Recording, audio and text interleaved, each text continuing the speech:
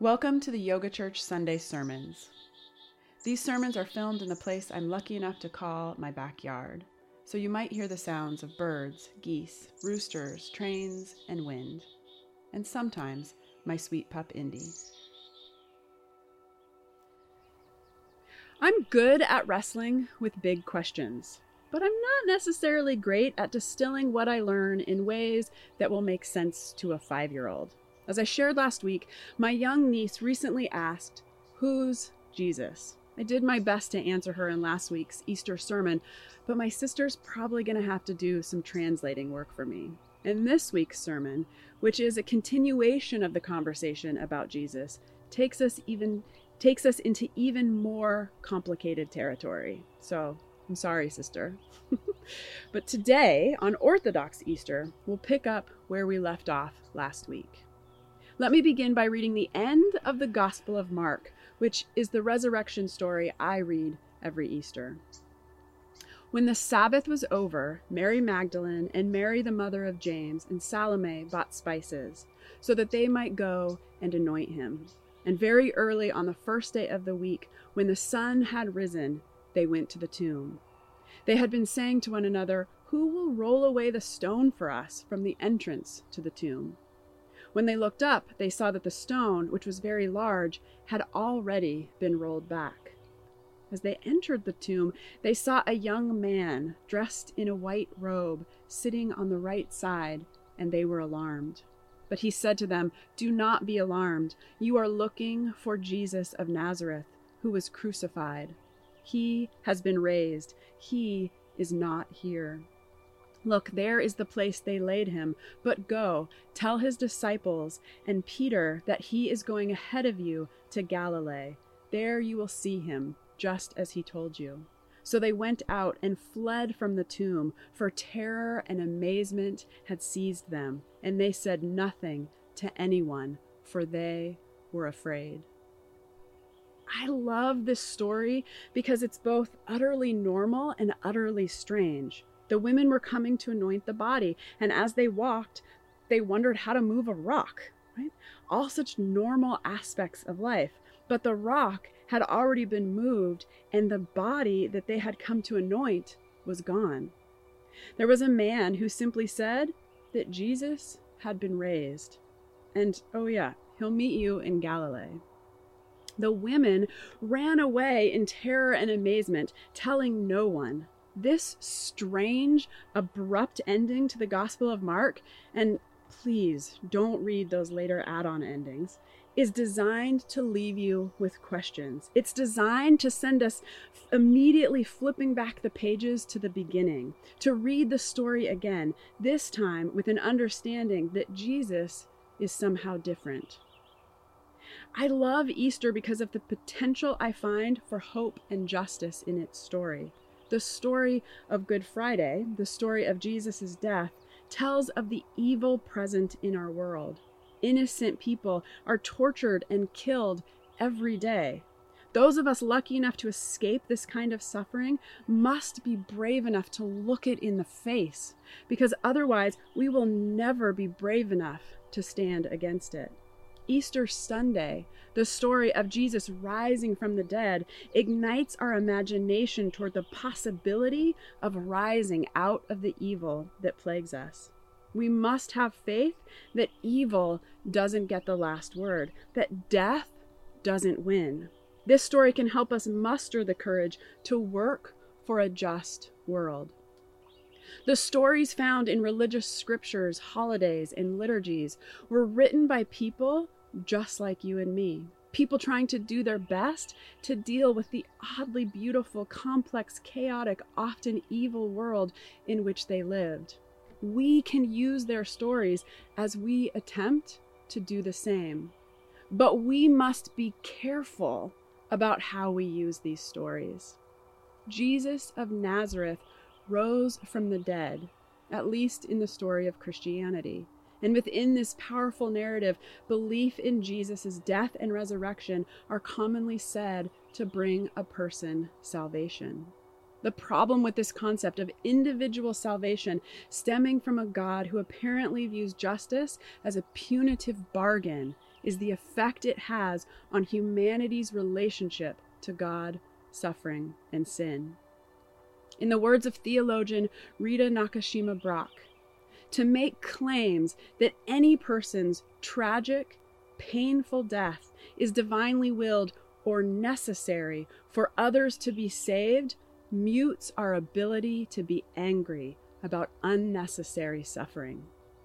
To make claims that any person's tragic, painful death is divinely willed or necessary for others to be saved mutes our ability to be angry about unnecessary suffering.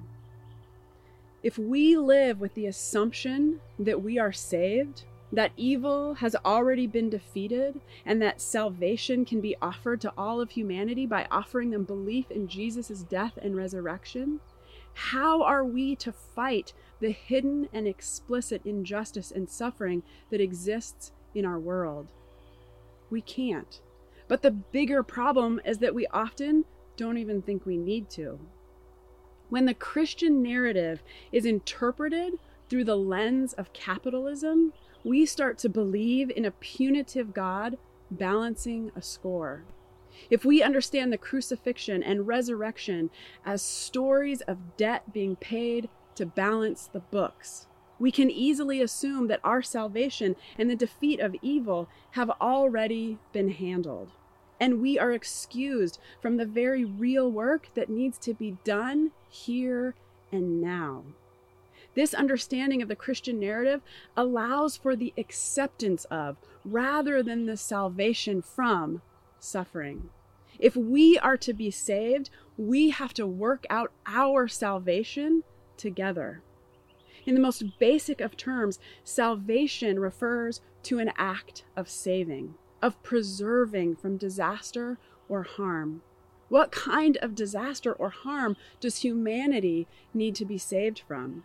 Well, for starters, how about the sins of greed, violence, racism, misogyny, homophobia, and oppression that lead to poverty, hunger, loneliness, and fear?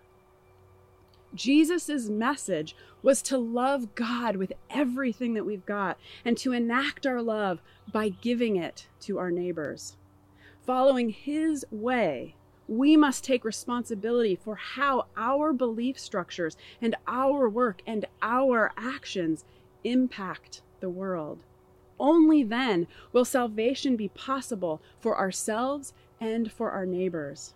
Salvation isn't about clearing a debt. It's about abundant love.